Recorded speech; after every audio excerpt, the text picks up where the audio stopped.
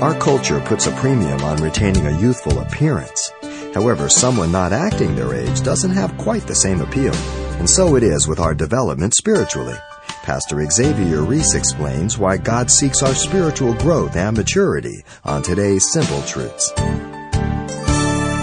Infanthood is not a disease, nor is it an insult. It's a legitimate stage. When you bring a baby home, that's a legitimate stage. But who brings a baby home thinking that the baby's never going to grow and develop? Nobody. Each of us should expect from ourselves and from each other to grow unto maturity in Christ and not to remain in infanthood the rest of our lives. In the first epistle of John in chapter 2 verse 13, John gives us there 3 levels in our spiritual growth. He says that there are little children, speaking of babes, those who have first come to Christ.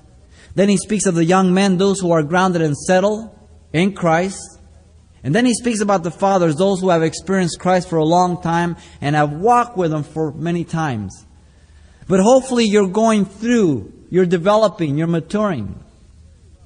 Now, you and I know very well that in society, there are some individuals that never grow up. I mean, they get to their teen years, and that's where they stay for the rest of their life. Now, teen years are legitimate.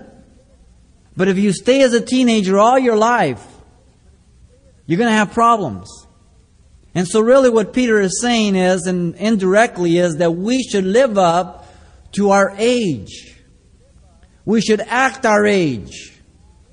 As we've said many times, if a baby, is sitting there and drooling all over you when you're playing with him, you don't get uptight on him, he's a baby. But if, you go over there and you start wrestling around with your nephew that's 12 years old and starts drooling all over you, you're not going to take it too kindly. He's not acting his age. And so we need to act our age. If we don't develop, there is only one other option that we have.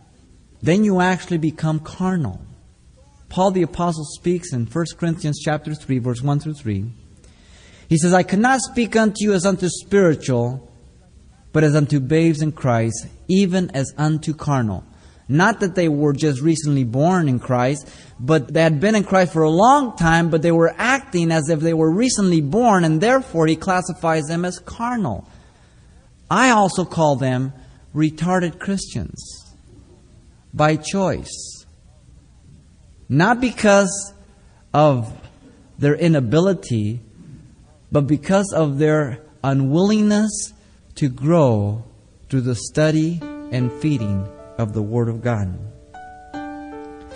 You see, just as you want your child to grow and develop, Christ wants you to grow and develop. We need to wait on the Lord and seek God's Word or God's direction that we might mature.